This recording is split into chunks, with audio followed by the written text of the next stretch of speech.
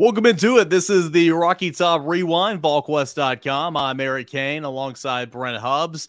Got a fun show coming up here tonight. We're going to be with you here live from 8 until 9 Eastern. We got Jesse Simonton coming on at about 8:25. Also Price at 8:45. Tons to discuss regarding Tennessee's 34-27 overtime win at Pittsburgh around the weekend of college football. And plenty more, Brent Hubbs. A pretty good, fun weekend of college football, of course, for our clientele. Tennessee getting a win on the road against a ranked team is a good way to start the season here in week 2. There's no doubt about it. And we love college football because it's just crazy and whack. And it was certainly crazy around the country. We'll talk more about that throughout the hour. But certainly Tennessee with an overtime win over Pittsburgh, 34-27. You see the stats there on the screen. A lot of good-looking stats, Eric, when you look at this. I mean, Hendon Hooker's got 27 completions. That's a career high. Another 300-yard game for him. You see Cedric Tillman with 162 yards in the game as he had 9 catches. But upon rewatching that today, both of those guys, I felt like, Eric, left a lot of yards out on the field. I mean, look, I don't want to take anything away from Tennessee winning the football game, okay? Because as I mentioned on the GQ late last night, early this morning, Josh Heupel's got 2 road wins over ranked opponents in 15 games at Tennessee. Okay, you take Derek Dooley, Lane Kiffin, Butch Jones, Jeremy Pruitt, all of them combined had 2 road wins over ranked opponents in over a decade span of football. So keep in context where you've been, but at the same time too, Eric, you look at it and say what it could have been Saturday and what it needs to be moving forward if Tennessee is going to build the way that they want to build from year 1 to year 2. Yeah, no doubt. Kind of the way I look at it, and I've seen a lot of chatter, and I understand we kind of live in a, what have you done for me lately? It needs to be better. We need instant gratification, and I get it. Tennessee could have beat this team by 20 points yesterday, in my opinion, but it's much better discussing ways that you can improve and get better for SEC play with a 2-0 record, going up to Pittsburgh, getting that win. The win is the most important thing, and Tennessee was able to get that, and then kind of learning how you could build off it from there. Tennessee was able to overcome 2 10-point deficits in the first half. Came back, took the lead there in the second quarter, got a field goal there towards the end of the first half from a Tyler Barron strip sack. We talked about pressure. Tennessee dialed it up, got some pressure on Keaton Slovis as well as Nick Patty. And there's a lot of positives from this football game, but obviously, just like you pointed out with Hooker and Tillman, I think they left a lot out there on the field. I don't think this was the best day for the offensive line. The third quarter for both teams, really, they just said, do you want to win? Do you want to win? I mean, Tennessee didn't do anything offensively in the third quarter, scored 3 points in the fourth quarter, but was able to come back and respond just as they did in the first quarter and win that football game. So most important thing is you win the football game, obviously, and then you kind of learn how you can rebound from here. Overall, I mean, Pitt's team, we know this. We talked about it all week. They're good in the front 7. Knew they were going to be better against Tennessee than they were against West Virginia. They got after it. I thought the offensive line wasn't the best day. Couldn't run the football, obviously, but seeing what some players did, like Cedric Tillman, like Hendon Hooker stepping up, like Jacob Warren on that long touchdown run to set up the first long reception to set up the first touchdown run of the game. That was good to see for Tennessee, that they didn't back down, obviously, against Pittsburgh. No, I thought they matched their physicality in the front pretty well. And we'll dive into that, and certainly want to take your questions. So jump into the comment box. Also hit the like on the screen and like this video, but jump in on the comment box. We'll take questions there and discuss what you wish to discuss as we break down this game and talk about plenty of things here over the course of the next hour. I think that you left a lot out there. It could have been, should have been, would have been, all this other stuff. And all that's true. But there's also some positive things, as you mentioned, in some individuals. I tell you a guy who stuck out to me a little bit, but because he didn't stick out to me, and that's Gerald Mincey. We talked about this a week ago on this show and other podcasts and things through the week, Eric. It's a situation where you just didn't know what Gerald Mincey or J.J. Crawford could do at left tackle because Ball State didn't challenge you.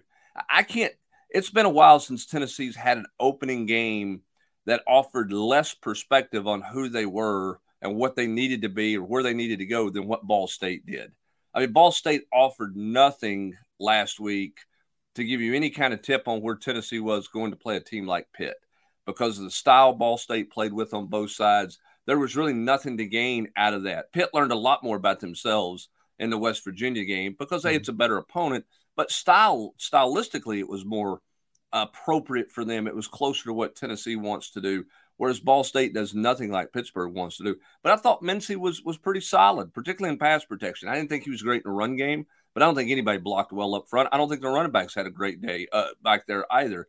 But if there's a positive on the offensive line for me, it's the fact that Gerald Mincy, other than one holding penalty, didn't look out of place, which I think is a very positive sign for Tennessee on what was probably one of their biggest, if not the biggest question on offense throughout the entire offseason.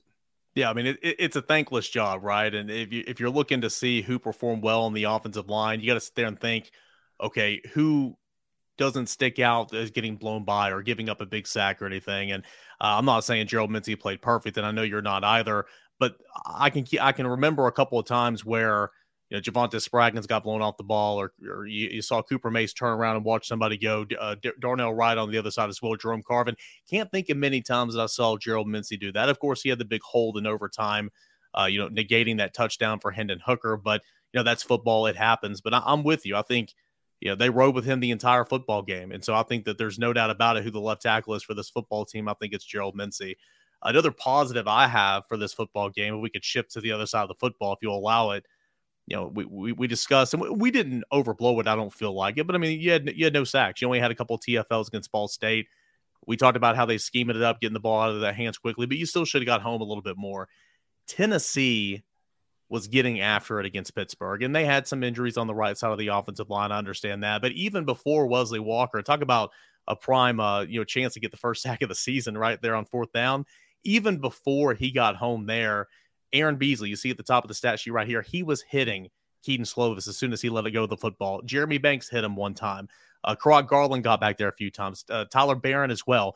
They were getting back there and affecting the passer. And then obviously at the end of the day, you look back and you see the overall stats, and Tennessee got home on 4 separate occasions, had 9 TFLs. And Brent, it says 16 quarterback hurries. I'm not sure if that's the same as a quarterback hit, but I think both of those should have been up in the 20s because Tennessee was living in that backfield, getting after both Patty and, of course, Keaton Slovis.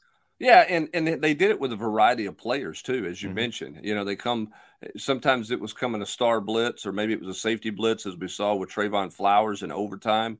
I thought Tyler Barron was as physical as Tyler Barron's been in his Tennessee career, which I think is a very positive sign for Tennessee. He's obviously got to stay healthy, but I thought that's as well as Tyler Barron has played and as physical as he's played in his entire Tennessee career. So I liked what they did. I liked what Rodney Garner did, just grabbing snaps here and there, with Elijah Simmons gets 20 snaps. Bryson Eason gets 20 snaps. Now that, they hung their hat on Omari Thomas as much as they could, but then they got into that fast paced rush, where they slid Tyler Barron inside. I thought Roman Harrison was active. I don't know that I know they're not. I don't think they're great up front by any means, but they're better and they're deeper. And Rodney Garner, to me, is really the only coach who stood by what he said in the preseason when he said, I'm going to play a bunch more guys.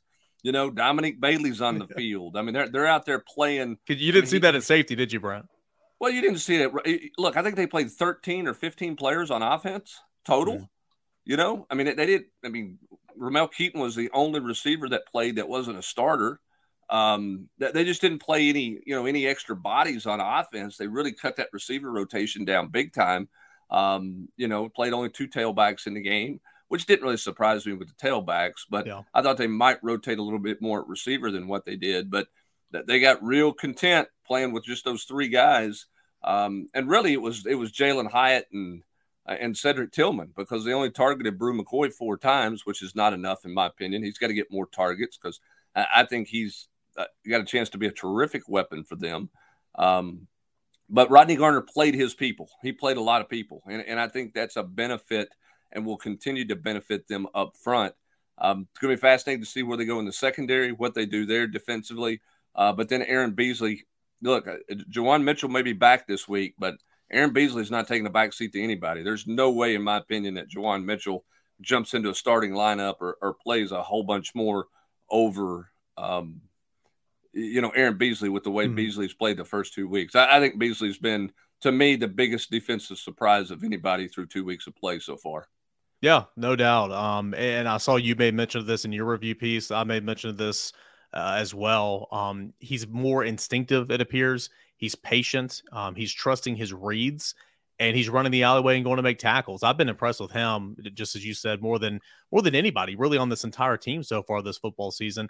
We'll see if it sustains as you get into SEC play, but when Juwan Mitchell gets back into the fold, he'll be a compliment, but he's not taking away snaps from Aaron Beasley right now the way he's playing. Staying on the defensive side of the football, something else I was really pleased with in watching the defensive line, got their hands up. I think the PBU stats, if you look in the book at the end of the game, sometimes they can be misleading. I saw Amari Thomas get his mitts on at least 2. Jeremy Banks as well. I know he's a linebacker. Karot Garland got up there and got 1 or 2. Tyler Barron as well, rushing the passer, pushing the pocket, and then even if you don't get home, get your hands up and disrupt the pass. That just goes, ask Amari Thomas that after the football game, and he said, we rep that every single day. And so it's good to see what that looks like come, on Saturdays. Warren Burrell targeted 10 times in this football game, gave up 7 receptions. Kamal Hadden targeted 10 times in this football game, gave up 4 receptions. One of those receptions Warren Burrell gave up was the touchdown. That was a really good throw, really good catch at the end of the ball game. Kamal Hadden, easily Tennessee's best cornerback right now, but I'm with you. I'm intrigued to see what this looks like moving forward if they start to play Christian Charles a little bit more. Didn't have as much run in this football game, of course, as he did against Ball State. Yeah, and when asked about Warren Burrell leading up to the Pitt game, it was a lot of praise from Tim Banks and from Josh Heupel and about all those guys. And you didn't know if that was trying to build his confidence up or if there's really something there that we missed. When you see it, but clearly teams are going after Warren Burrell, and they're going to continue to go after Warren Burrell. If you're and Will Overstreet talked about this, and Jason Swain talked about this on the Big Orange Countdown on the Vol Network leading up to the game, and that is, if you're going to blitz that much, you have to play complementary football on the back end in the secondary, because if you're blitzing, there's a hot route for the receiver. Mm-hmm. That means you've got to trust as a corner, you got to trust that your blitz is going to get home, that the guy's going to get there to force the quarterback to throw it early. If that's the case, you got to play more aggressively. I think Kamal Hadden plays aggressively and plays closer. I think Warren Burrell gives up a little bit too much ground, but I don't know if he's afraid of the ball getting over his head or giving up a big play. But it seems like Warren Burrell's playing a little more react after the ball is out versus playing the route to try to meet the ball at the receiver, so to speak, particularly against the blitz stuff. So we'll see what they do there. I mean, is Brandon Turnage going to be a factor? Do they get D. Williams at any point in time? I know he's been banged up. Where is that one at? Are they pretty comfortable rolling with the 3 seniors and Kamal Hadden? I like what Wesley Walker does. I know he reps some at safety. I'd be interested to see him in a little rotation at safety back there, maybe to see what happens there. I don't know what they're going to do, but they've got to tighten some things up in the secondary, particularly if they're going to blitz that much to help the defensive line out. They got to play more complementary back end to front end, tie it in better. Yeah, complementary football, like what we're talking about with Tyler Barron, the strip sack, getting the possession back, and kicking a field goal before the half. That is complementary football, and in another area what you're discussing, but that's what it looks like. At safety, I thought Wesley Walker might get some run at safety as well, but we haven't seen him play at safety a whole lot. Of course, he's been playing the star a little bit with Tamari McDonald, but Trayvon Flowers, it's a game to where he had some highs and he had some lows. Had an incredible interception there in the back of the end zone in quarter number 1 where Pitt was driving. I think Kamal Hadden got his hand on that as well. That's a big play. Later in the first half, he gets hurdled by the tight end, Gavin Bartholomew. Of course, he gets truck sticked later in one of those runs for Israel, whatever his name is. And then, of course, he comes away with the muff punt, which was not great, but has the big sack there towards the end of the football game that really pinned them back 4th and 20, 4th and goal from the 20 and kind of won that game for Tennessee. So the highs and lows from Trayvon Flowers, made some big plays, but obviously made some bonehead plays as well that put Tennessee in a bind. Well, and I think that's what just Tennessee's got to clean up, Yeah. and that's some of the questions we're getting coming in now. One of those earlier was asked about this is from Colin Gorham. Why did we feel so shaky on offense? I guess it's just a rhythm thing. Can't get the first down, punting more often than not. Tennessee was really poor on early downs. I had that, something on that in my 10 things, I think, when I rewatched. That they're in third and long because they were just bad too many times on first down. I mean, nearly half of their first down plays in the game went for 2 yards or less, which really took them out of rhythm. I didn't think Hooker was very sharp to start. He got in that rhythm for those 3 touchdowns, in the second quarter to get things going. And then they had a hard time finding any rhythm in the second, or in the second half total, but certainly in the third quarter. When they got a little rhythm going, they self-destructed with a penalty or, the fumble by Jalen Wright. I don't think they're shaky. I just think they just never got into a rhythm because they didn't stay ahead of the sticks well enough, Eric, which allowed Pitt to do all the crazy things they want to do on third down, which was obviously a real challenge for Tennessee's offensive front. Yeah, I mean, running the football and having success running the football on first downs helps with that, all the time. So, um, and it was difficult for Tennessee to run the football. Hendon ran pretty well, but of course, when you look at the overall stats at the end of the ball game, sacks play into that. He only finished with 27. Of course, some of his runs were, because he had to as well. I thought Jalen Wright ran the football pretty well, average over 4 yards or 5 yards a carry, but you can't fumble the football. And when you fumble the football, you saw he didn't get another carry the rest of the football game. Jabari Small, I kind of joked the entire post game and the 2-minute drill on the podcast and all that. A fantasy workhorse for you. Early in the football game, I think he had 4 carries, 8 yards, and 2 touchdowns. Just not a lot of green grass for Jabari Small in that football game. And a lot of that, of course, is coming on first down. So you got to get the second and 5, second and 6s in order to not get you behind the sticks. We got another one here, Brent, from Big Shot Rob. Says, do you guys think Hyatt should be targeted more downfield? I feel like Tillman can consistently get behind DBs. So can Hyatt. I feel like they don't send Hyatt downfield a lot. They sent him on that wheel route against Ball State last week. Didn't see a lot of that, yesterday against Pittsburgh. Obviously, Tillman goes down there, but I feel like you talk about rhythm, just throwing him the outs, trying to get something going, specifically in the fourth quarter, kind of using him as not necessarily a possession receiver, but a guy just to get to the sticks and move on and see what you can get to get that offense in a flow. I think that's how they kind of use Hyatt a lot yesterday. Yeah, they did. I was a little surprised at 2 things when I looked at the passing stats and looked at them through Pro Football Focus as well. They were very right-hand dominant, okay? And what I mean by that, they threw the ball to the right side something like 23 times. I think Hooker was 17 of 23 on throws to the right. They rarely threw the ball to the left. Tillman did not have a catch on the left side of the field. I don't know how many times he even lined up on the left side of the field. Not much, I doubt. Brew McCoy had 4 catches. They were all on the left side of the field. So it was kind of weird. They almost cut the field in half in the passing game with the way that they played it, which was a little bit of a surprise to me with all of the single safety high stuff that Pitt was playing, because you thought the middle of the field would be more open than it was. Now they hit Jacob Warren on a really good play. But they never could kind of get into that rhythm. And maybe that was because they were behind the sticks so much that it felt like, second and 10, can't take another chance here. Let's see if we can get 5 yards, find a way to get 5 yards and make third down manageable, which they didn't do enough of that either.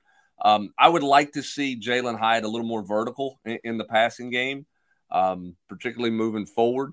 But I think Hendon Hooker needs to spread the ball around a little bit more. And listen, Cedric Tillman's his most comfortable guy. And if Tillman doesn't have 3 or 4 drops, he sets a school record for passing yards yesterday. And It's not, he shatters the record in my opinion. He blows the Kelly Washington record right out of the water. But I don't think Hooker's eyes were always the best on Saturday. He didn't play bad. I don't mean to suggest that Hendon Hooker played bad. He's 27 of 42 for 325, 2 touchdowns, no interceptions. Completed 64% of his throws. So it's not there's like just another level that he hasn't hit yet. Well, there's so much talk about him in the preseason about how much he had improved, being able to move DBs with his eyes, and how much he was seeing the field even better. I thought he got a little dependent on Cedric Tillman. Now, it worked out for Tennessee, obviously, to the good, but it was kind of like that was the only place he was going, it felt like at times, just because they were so helter-skelter in terms of getting their rhythm going. And of course, Tillman had a good game, but there was a pass in the first quarter where Hooker overshot him, could have been a touchdown.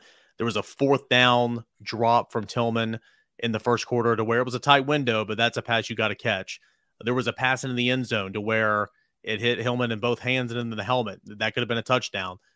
There were, again, talking about Hendon Hooker and Cedric Tillman, they left some things out there, regardless of that stat line for Tillman, 9 catches, 162 yards and a touchdown.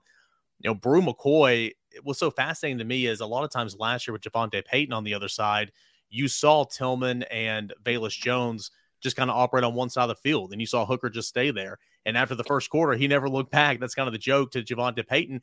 That kind of reminded me a lot. So, watching that football game at Pitt yesterday is kind of last year. And Bru McCoy, 4 targets, 4 receptions, one of which was for a big first down later in the fourth quarter to where he bumped off a guy, broke a tackle, and got a first down. More of a weapon, obviously, needs to be utilized more. And this is just one game. We'll see what happens. Hopefully that doesn't become a pattern. Also, on his touchdown reception there in the first half, gets pushed out of bounds. I'm not sure what Narduzzi was trying to challenge there, but coming back in, you see his eyes never leaving the football, the concentration, able to haul that in. Tennessee's got to find a way to get the football to Bru McCoy a little bit more than what they did yesterday. Yeah, I don't disagree with that. And somebody had said, move Bru inside to the slot, and move Hyatt back outside. I don't think that, because I like Bru McCoy matched up one-on-one on the outside, because I think he's got enough speed that a DB has to respect that. And if a DB is going to come crawl up in his face, I think he's got enough physicality to win that one-on-one matchup. I thought he had a winning matchup more times than not in the game on Saturday at Pitt. I just did not think I did not think Tennessee and Hendon Hooker was aggressive enough in playing to that strength. I thought it could have won the 50-50 ball. When they hit him on the deep shot, I thought, okay, this is it. They're getting ready to really get going with McCoy, because they had the advantage there, but they just didn't come back to that very often, which was a surprise to me. Again, Tennessee won.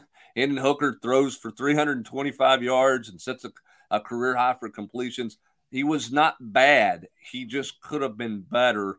And if he had been a little bit better, and if Tillman had caught a couple of balls that he dropped, Tennessee is not in overtime. That's a game Tennessee wins by a couple of possessions. But they won.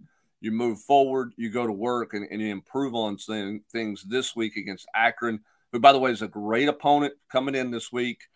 It's every bit worth the $100,000 for Army not to be here this week, because instead of spending the entire week working on an option that you're only going to see one time and you're going to scrap that whole game plan defensively, you can really go focus on your secondary improvement that you need to make. You can focus on things on offense, because you're not playing such an unorthodox team as you would have in the Army game. So I know a lot of fans were mad and makes Tennessee look bad and gnashing of the teeth and all that. But, Eric, I think when you look at it overall, it's $100,000 well spent for this season for what your goals and hopes are with Florida on the docket the next week. It was a bad setup to play Army the week before Florida, because it doesn't help you get ready for the Gators. 100%. It literally it sounds bad to say, but you never want to play those type of games. You just don't, because of everything you just pointed out. You are taking time away from preparing for an offense that you will literally never see again. What's the best that can happen? Nothing, really. You're expected to win the football game. What if you win a nail biter like Tennessee and Air Force, way back when I was a kid? It's just not a good look. So I couldn't agree with you more. Thanks for the when I was a kid comment. That makes me feel really good, because I was not a kid. It's interesting on that game. Philip Fulmer started getting out of the Army game when he got the AD job. And the reason he did was the Air Force game as a head coach, because he just said, we didn't learn anything from playing them. There's no benefit to playing one of those. Look, you play enough hard teams in the SEC. You do not want to lose a week of preparation and team building to go play something that you're never going to see again. So that actually plays into Tennessee's hands this weekend well, that they're playing Akron instead of playing Army. Hey, Brent, we got Jesse Simonton coming up here in just a couple of minutes of On 3 to talk about the bigger picture in college football from the weekend. What a wild weekend. No doubt. I do want to get one question real quick from this past game before we talk more about it with Austin. Dustin Phillips wants to know, do you think the punt formation should change, or what's some of the – I mean, I'm not a coach, you're not a coach, but, in 2 games, they've almost had a couple punts blocked, and then finally they did have a punt blocked, and mean, that was in the second half. That was a horrible situation. Upon watching it with review, the line is blocking down. You have an up back in Croc Garland that is stepping in to help with the inside pressure, and the guy off the edge comes unscathed, doesn't get touched, and he comes in and blocks the punt. What does Tennessee need to do there if you're Mike Ekeler?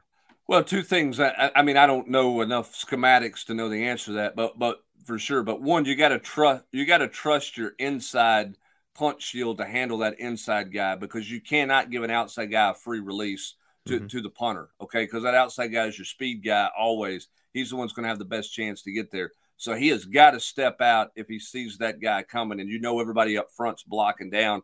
That outside punt shield, to me, that guy has to take him one-on-one. The other thing, too, is Paxton Brooks got to catch it and go. I mean, I've not put the stopwatch on him to see, but that windup's getting a little bit long, in that situation.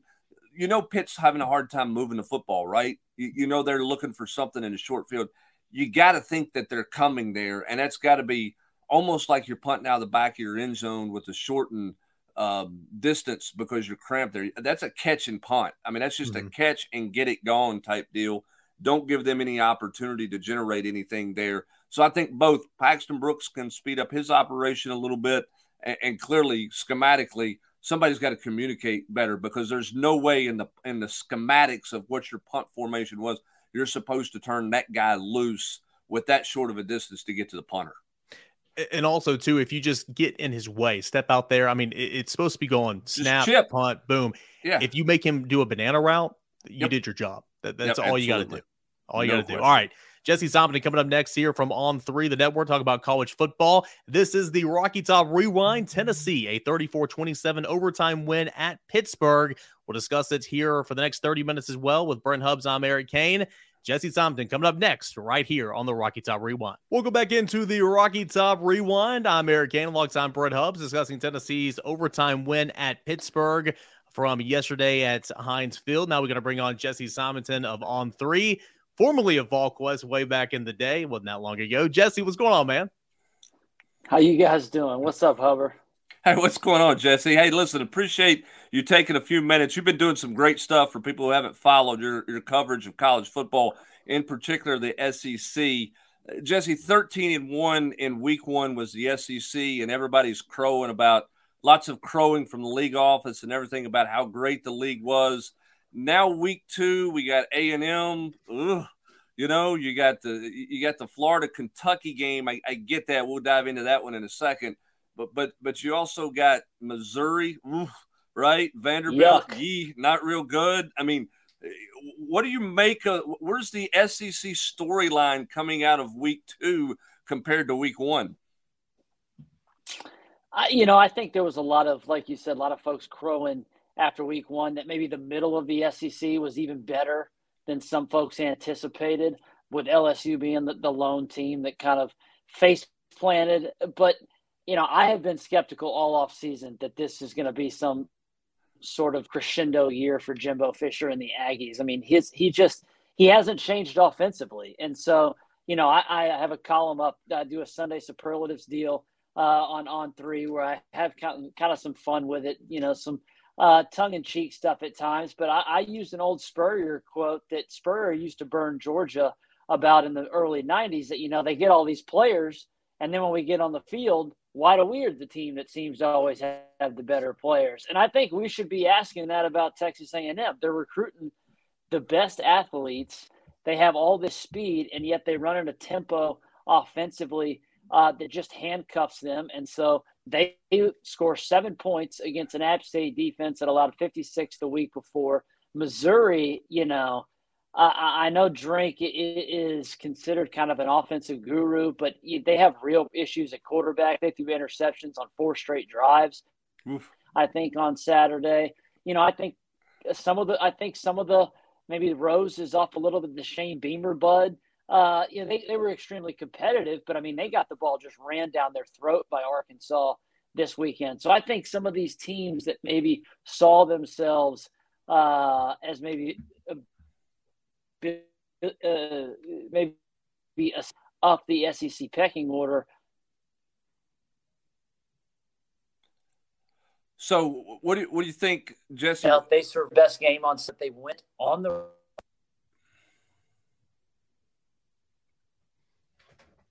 I think Jesse's froze up there for a sec. We'll see if we can get him back in just a minute. It is interesting when you look at the SEC in general, Eric, and I know we were focused on Pitt and looking at Pitt that, in the Pitt game that, yesterday was our coverage. But when you go back and look around at things, Alabama did some very un-Alabama things in the Texas game, even though they came back to win. A&M was certainly a head scratcher for sure. It's just a reminder that the week one hot takes you better be real careful with, because you could be made out to look pretty bad in week two if you go too far down the road with some of those hot takes. I mean, Anthony Richardson was the cat's meow a week ago, and he's certainly not become a bad player or anything like that. But there's some reality that starts to set in after a couple of weeks of play as well, and I think that jumped out in the SEC certainly on Saturday when you look at what happened around the league. Oh, for sure. And I mean, Anthony Richardson, he's a good athlete. He's a good player. NFL scouts. That's why I keep saying that he's an NFL caliber quarterback, because, scouts see him and say, oh, I want that. I can teach him. I can coach him. And I mean, if you don't think he's going to present challenges for Tennessee in 2 weeks, then you don't know football, because it's going to happen. But his issues throwing the football, really. And against Utah, he didn't throw the football particularly well in that win for Florida. And he for sure didn't throw it well against Mark Stoops in Kentucky. So, we'll have to see. Kentucky, on the other hand, I mean, I'm sitting here looking at the AP top 10, Brent Hubbs, and this says Kentucky's a top 10 team alongside Arkansas at 9 and 10. I don't know if I'll buy that much, but you talk about overreaction. But, Kentucky might be solid, showing they're a good team despite having some issues in the backfield right now. No Chris Rodriguez, and, of course, another injury to their running back stable. So you got to be careful with the week one overreactions. I think it's safe to say Georgia is a good football team. I'm going to say that one. I think Alabama will be okay, but Florida was high last week. Florida's really low this week, and I'm intrigued to see kind of what it looks like here in 2 weeks, especially when Tennessee plays Florida.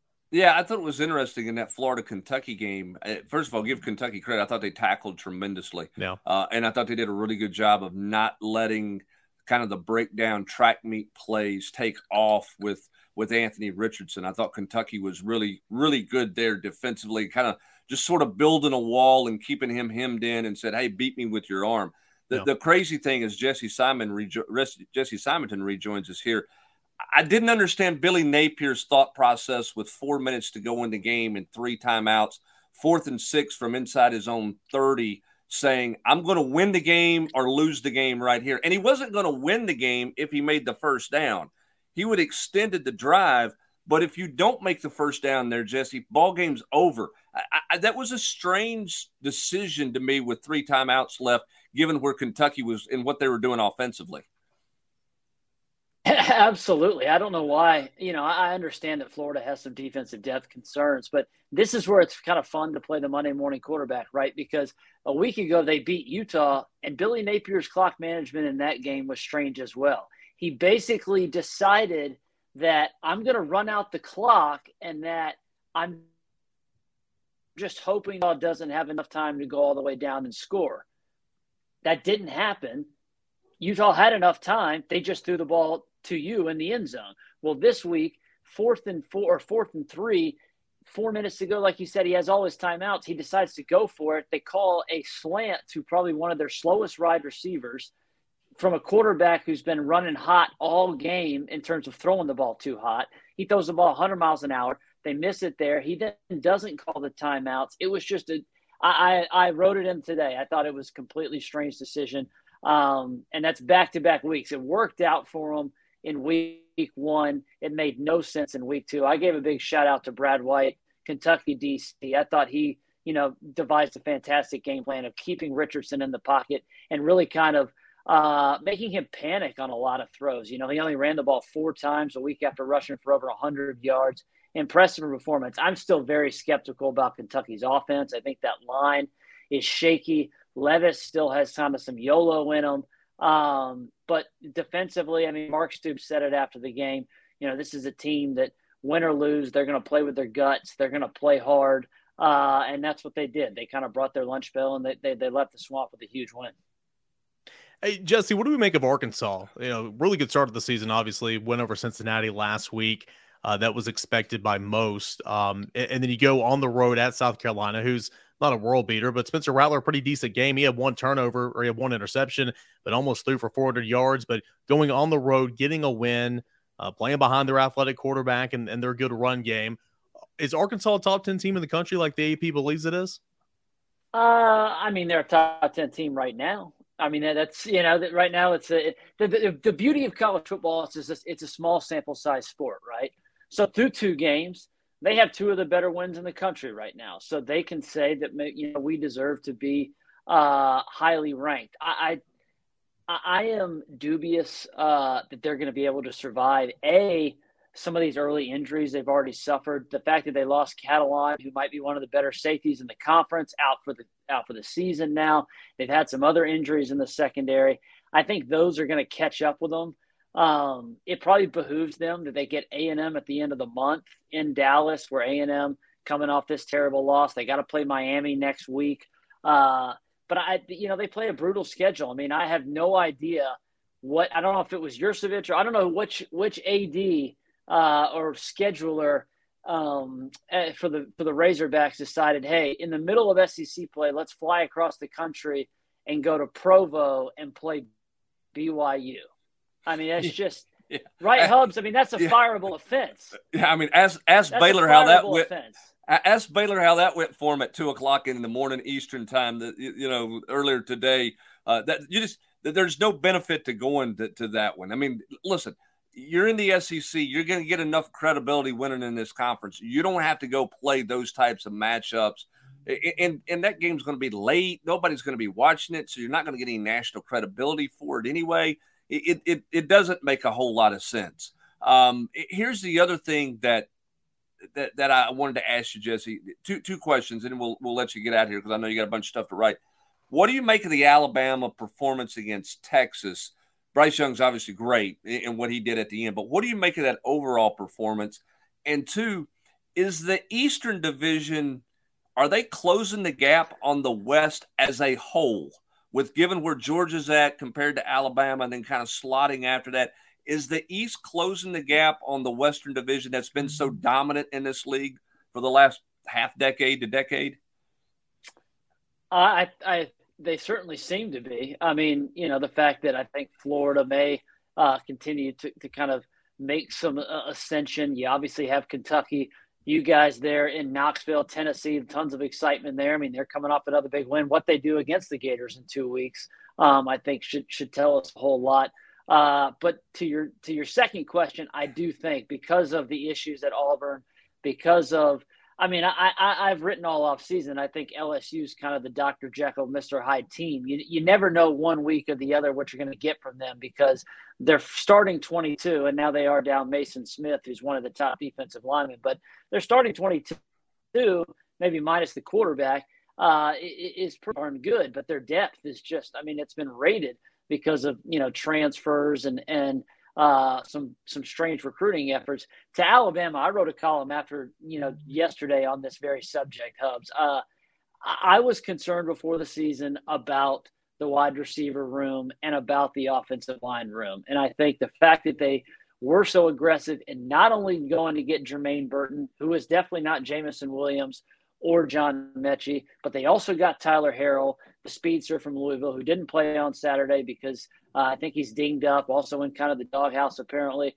And then they really went after Jordan Addison. That was when Bama was kind of the runner-up or the number 3 team to Texas with Addison going out to USC. That speaks volumes about where Saban thought this wide receiver room was, that they needed to add 3 transfers to this, this football wide receiver factory in the last 5 years has just been churning out first-round picks. So they didn't get any separation against the Texas 12.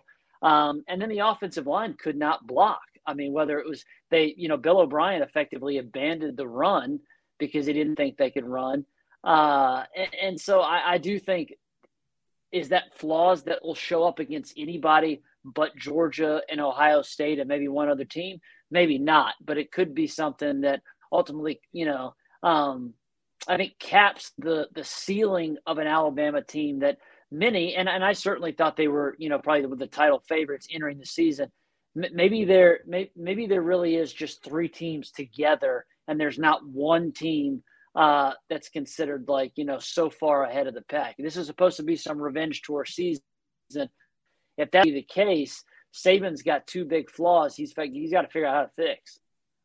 Yeah, it's going to be fascinating to see. And Jesse, as we all know, it's the small sample size, as you said earlier. It's a week-to-week sport. Okay, I mean, you never know. You're Jekyll and Hyde. It seems like everybody is. We've already had a coach fired. I guess Trev Alberts just wanted to take care of his buddy Scott Frost and pay him the full buyout instead of waiting 20 days and saving his university $7 million. But you've already got a coaching change at Nebraska going on. Could be SEC implications there as well. We'll see what Nebraska ultimately ends up doing. Notre Dame loses at home. Just a fascinating week 2 in college football that sets up for what is going to be just obviously a crazy season for sure. So, hey, man, we're going to catch up with you in a couple of weeks, talk about the SEC some more, talk about the rest of college football around the country and seeing what all is going on. Keep up the good stuff, man. I love what you're doing. Your takes on Sunday and your post-game stuff, as well as everything leading up. If everybody's not checking you out, they're crazy for not doing it. Great stuff about the entire conference to follow. Thanks for joining us, man. We appreciate you. All right, that's Jesse Simonton joining us here on the Rocky Top Rewind. Eric, he doesn't appreciate you. No, it's good. It's all good, but it is a fascinating couple of weeks. I mean, it really is, and it's college football, and finally parity has gotten to it's not NFL level, but you just suddenly now there's enough parity that the kicking game is as important or more important than it's ever been. I mean, the little things now for a lot of these teams are just it's just kind of wild to watch. I mean, the first 2 weeks of the season have been really, really crazy when you see what some of these smaller schools are doing on the road and some of the struggles that some Power 5 schools have had as well. So what we know is next week's going to be pretty crazy as well. Yeah, looking forward to it. And, of course, for Tennessee, it's a game against Akron to where you work on yourself and kind of take care of the win, but also look forward to SEC play that begins that next week. And that's probably the next time we'll talk to Jesse Simonton of On 3. Coming up next, though, here on the Rocky Top Rewind, we're going to be joined by Austin Price, reflect a little bit more on that Pittsburgh game and discuss what Tennessee needs to accomplish this week against Akron. All coming up next right here on the Rocky Top Rewind. We got about 15 minutes left here on this edition of the Rocky Top Rewind. I'm Eric Kane with Brent Hubbs, and now Austin Price joins the party. Austin, an overtime win at Pittsburgh. You and I sat next to each other and watched that football game. Big takeaways for you in this game. Obviously, it is a game that Tennessee it's not won a lot over the last 15 years. No, it's not. And, they found a way. I thought Tennessee had their C- game. Obviously, Pittsburgh was beaten up. The Tennessee knocked Slovis out of the game. Their backup quarterback, and had how many ligaments did he have left in his one knee? Trying to push off there at the end. I mean, not many. I mean, but Tennessee still found a way. They gutted through some untimely mistakes in this football game. The muff punt, the fumble by Jalen Wright. I mean, it was a calamity of errors in the second half when Tennessee had a chance to extend. And I don't even want to say run away, but just, pull away where Pitt wasn't going to come back. That the whole third quarter, you're waiting on Tennessee to do it and do it and do it. And they just never did. And, credit, we thought, you and I both gave Chase McGrath little to no shot to make that 51-yarder, Eric, and he drilled it. And what a big kick that was. So, credit to defense. Aaron Beasley's 14 tackles led the team. They were put in some terrible spots in the second half, and they did a really nice job on the whole. Even though Pitt's offense was depleted, they did a nice job of doing what they needed to do. And Tennessee found a way to move to 2-0 on a day when so many other teams lost home games against what would be called inferior opponents. Yeah, I mean, I just thought 3 plays stick out to me after I rewatched the game that just jumped out as just total momentum changers in different ways. The Trayvon Flowers interception, Austin, if he doesn't make that play there and Tennessee goes down 17-0, we're talking about a total different football game. And it might be even different at 13-0, but they had a chance. I mean, Pitt had a chance to knock Tennessee out early, much the same way Tennessee had a chance to do that to Pitt a year ago in Knoxville and didn't do it. So that's play number one. Play number two is the block punt. If Pitt doesn't knock his own player out of bounds, that's a walk-in touchdown there. Pitt ends up getting nothing out of it because they can't make the field goal. And then the third play is the Jalen Wright fumble in the third quarter. Tennessee just made a first down. You kind of thought, okay, here they go. They weren't in scoring territory, but rhythm felt like it was kind of coming. They just made the first down, moved the sticks, Pitt's on their heels a little bit, and then bam, the fumble was just a catastrophic. You can throw in the Flowers muff punt, but those three plays to me really jumped out as just total backbreakers for both teams. I mean, two of them for Pitt and one for Tennessee, I thought were huge for the layout of kind of how the football game went. Yeah, 100%. And you're right. There was a mirror to a year ago when Tennessee had a chance to put, Pitt in a really, really tough spot, and they failed to do it. Pitt had a chance to put Tennessee in a really, really tough spot. They failed to do it. And, Tennessee was finally able to get a little bit of traction there in the second quarter and go on a nice run, kind of the reverse of, what Tennessee's been under Josh Heupel. Terrible in the first quarter this game and really much better in the second when it's been the opposite for the first 14 games of the Josh Heupel era or 15 games, whatever it is. But this is a football team that, continues to grow up a little bit, and they put it in the hands of their best players there at the end, and Cedric Tillman and, Hendon Hooker made a play. Yeah, they did. Let me ask both of you guys this question, Eric. I'm going to jump in here. I know you had something ready. I'll let you come back just a second. Sorry, but I want to ask both of you guys this because Eric covers games. He's at every practice, writes all the practice reports that we have and everything else. When you moving forward to this week, as you say, going into the break, Eric, this is about Tennessee this week. What are your top two priorities if you're Josh Heupel this week for your football team, excluding getting the win? What are you focused on right now if you're Heupel and the staff that you've got to figure out this week using Akron to figure it out? What are a couple things? Yeah, for me, I'll go first. First thing that jumps out at me is get special teams. As you put in your 10 things, Brent, wasn't a whole lot of special teams. And again, it's just overshadowed by that muff punt, but that's something you can't have. Okay. Muff punt and the blocked punt, you got to fix those things. D Williams is injured right now. Whatever his status is, you got to find someone they can get back there and field a punt. Cause I think it would be him if he was out there and he was able to go. You got to figure out the punt team, whether it be going man because they're blocking a zone right now, or do something else because you almost had one blocked against Ball State. And then, of course, you had one blocked against Pittsburgh. So you got to fix your special teams. I think the kickoff coverage has been fantastic. But that number one. And then number two, I guess, just kind of get back to it. And it's so difficult because we talked about the Ball State game and how you didn't learn anything because Ball State was Ball State. I mean, guys, Akron was 2-10 last year. So I want to say get back to running the football and start feeding those guys, get those guys some confidence. But, what are you going to take from one game to the next? You can take some special teams and fix some things there, but that's what I would have. And then I guess my number two would be just get more guys rotated in the secondary. Let's see what Wesley Walker looks like at safety. I want to see that. I don't know if we will. What about Danico Slaughter or Jordan Thomas or some of those other guys? Those are the two biggest things against Akron that I'm kind of looking for Tennessee before you're tested again against Florida. Yeah, I mean, I think there are things you can work on, Eric, and so I agree. But at the same time, do we believe that they're actually going to take anything that they do and be able to institute it against Florida? I mean, coaches are all, not just the staff, everybody across college football, they're all creatures of habit. The rotation, gets pared way down. When you get into a tight game, they rely on, veterans that have been in the program.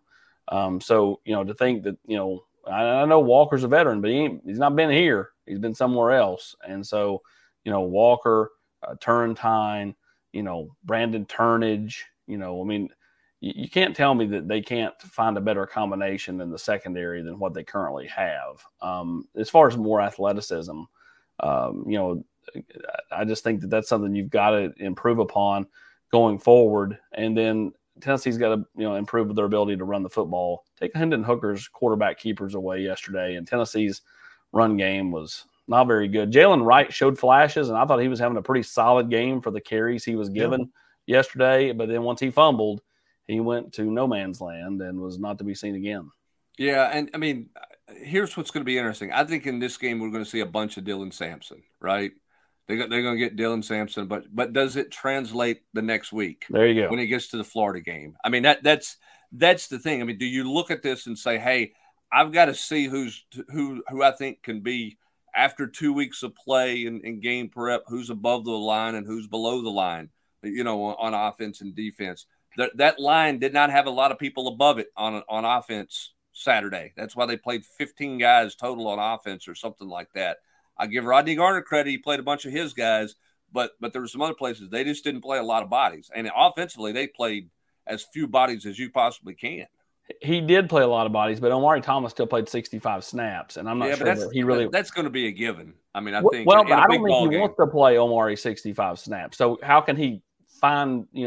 Does he try to get Tyree West ready in a hurry to place him inside? Does he start increasing things with Eason? What does he do there? Because I think he would in a perfect world, he would like to get Omari back down to about 45 to 50 and then disperse the other 15 to 20.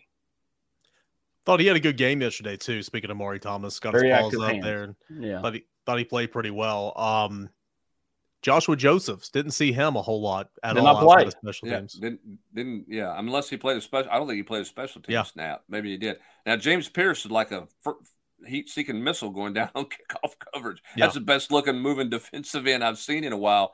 But no, you didn't see those guys. That was a physical game. Maybe they didn't think some of those guys were ready. I was more surprised by the narrowing of things on the offensive side of the ball, I guess, than it was the defensive side of the ball. Because I mean, Josh Heupel made it very clear they're not rotating safeties. They're not going to rotate safeties. Now we'll see if they do anything at corner, but they're very comfortable where they are at safety. They got those two linebackers playing well, and then Rodney played a half dozen to 10 guys on the defensive front. But they played more defensive linemen or almost as many defensive linemen as they played offensive players in the game. I think they played 13 to 15 guys on offense, which is not a lot for 80 some odd snaps of football. Yeah, it's not. And again, you saw so many guys play against Ball State. And I'm intrigued because we're probably going to see so many guys play against Akron this week on the offensive end. But as we went back earlier in the show, Brent, I mean, you saw Ramel Keaton get a couple of snaps at wide receiver. That was it. Jimmy Callaway he's listed on the sheet over here. I didn't see him unless it was a special teams rep. No, he lined up a receiver a couple of times. Yeah, on the left side behind Brew McCoy. Yeah, and Christian Charles played, I think, 2 snaps in overtime at defensive back. So we'll see what that gets to. I want to get in. I want to mention this too. Michael Little had this. This is something that, as much as the run game was a disappointment, I give Tennessee credit. Short yardage situations, they've been good for 2 games. They were good in short yardage yesterday. I know if Jalen Wright doesn't fumble, they're really good in short yardage. But, this was a team that couldn't convert 4th and 1 a year ago against Pitt inside the 10 to go win the football game, basically. They got in the end zone twice from the 1-yard line running the football, and they had that run yesterday. So I will say that for the offensive front. They've been better in short yardage for 2 games, which was a big offseason emphasis. We'll see if that can continue. Go ahead, Eric. Didn't see Hendon Hooker do a lot of short yardage running, though, yesterday as well, because, of course, you can do that against Ball State with the read option, pull and get into the end zone. But that's something you didn't see yesterday. And, again, they were fine. But moving forward, could we maybe see that? And do we see that against Akron and kind of, put that towards Florida? So, Tennessee, a week against Akron, focus on yourself. I'm not sure about the big takeaways after, when we're doing this next Sunday night after the Akron game, but we all know what's on the horizon 2 weeks from yesterday. That is Tennessee and Florida, and it'll be here before you know it. But as we said in the beginning, Tennessee's 2-0. Much rather be 2-0 and discussing on ways Tennessee can get better if you're the staff than 1-1, having a sour taste in your mouth going 0-2 in the Johnny Majors Classic. That was fun. Pittsburgh was fun, guys, and I think both fan bases really enjoyed it. Yeah, I think they did. And Austin Eric makes a good point. I think that, it's a sign of growth and development. I know Josh Heupel talked about this afterwards. They found a way to win an ugly game, right? I mean, a year ago, they couldn't find a way to win against Ole Miss when it wasn't pretty in the second half. They couldn't close that deal out, right? I mean, you got to learn how to win close games and learn how to win ugly sometimes. And Tennessee found that yesterday. Did they do it against a great opponent? I don't know. I don't think Pitt's going to the ACC championship game. They might because the ACC is not very good. Depends on where Slovis is at. But that was a physical, tough, hard-nosed football game that Tennessee answered the bell with from a physicality standpoint. Yeah, that's right. Again, C- game, C game at best. They found a way to win. That's not what would have happened in years past. When they went to overtime, I thought we were going to see the same movie that we've seen over and over and over again, which is this like slow death by, pin cushion, for the last 15 years. and even the way they responded after the holding penalty went right back, didn't let it phase them. Yeah, didn't phase them. That's right. And so, we got a 2-week build. 2-week build to get to Florida. They win that one. They get a bye week. They get another 2-week build to LSU. I love the way the schedule is kind of structured. It's definitely difficult. It's always going to be in this league, but you don't have that 4-week run that you had back in 2016 where you played Florida, Georgia, A&M, and Alabama in 4 consecutive weeks with no bye. Yeah, it is a better deal. And you've talked about this, Austin, on the podcast and things we've done back all the way early in the summer. This season's about September.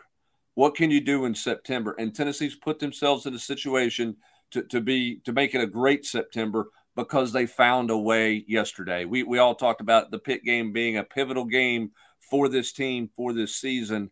I think that's why Josh Heupel was probably as ecstatic as anybody after the game. He loved the way his team competed, but I'm in the back of his mind, he knew how important getting that win was to set the stage for the end of the month with Florida coming to town. Yeah, they always remember what you do in September, right? And you can use it however you want to use it. I mean, sure, but Tennessee to have a chance to be record-wise to really grow, Eric, they had to win September, and now that they're going to be 3-0 with Florida coming to town with a chance to sweep September, or worst case scenario for them would be 3-1. But everything now starts to ride on that Florida game. Well, if they beat Florida, they're 4-0, and at that point, 8-4 is the absolute floor for this football team, and that's if everything goes poorly the rest of the way. And 9-3 becomes very realistic, and anything better than that, people would be hanging from the rooftops. And again, it's something we discussed on the 2-minute drill. Those early season matchups where you came up short. Oklahoma comes to mind, West Virginia, BYU a couple years ago, Pitt last year. Tennessee got it done. So win September, off to a good start. You should get a win against Akron this week. And then, of course, SEC play begins. Florida, that'll be a big game. Then the open week, and then it gets going for the rest of the SEC schedule. This has been Rocky Top Rewind. Brent Hubbs, I'm Eric Kane. Austin Price is right there. Plenty to get into as we continue to move on throughout the week. Continue to follow us on the YouTube channel by searching VolQuest. And, of course, $1 for 1 year. I'm serious. I'm not lying. It's literally $1 for 1 year VolQuest at the On3 Network. Hit the like button. Help this video get to 500 likes. And don't forget to tune in next Sunday night for another edition of the Rocky Top Rewind. Have a good Sunday night, everybody.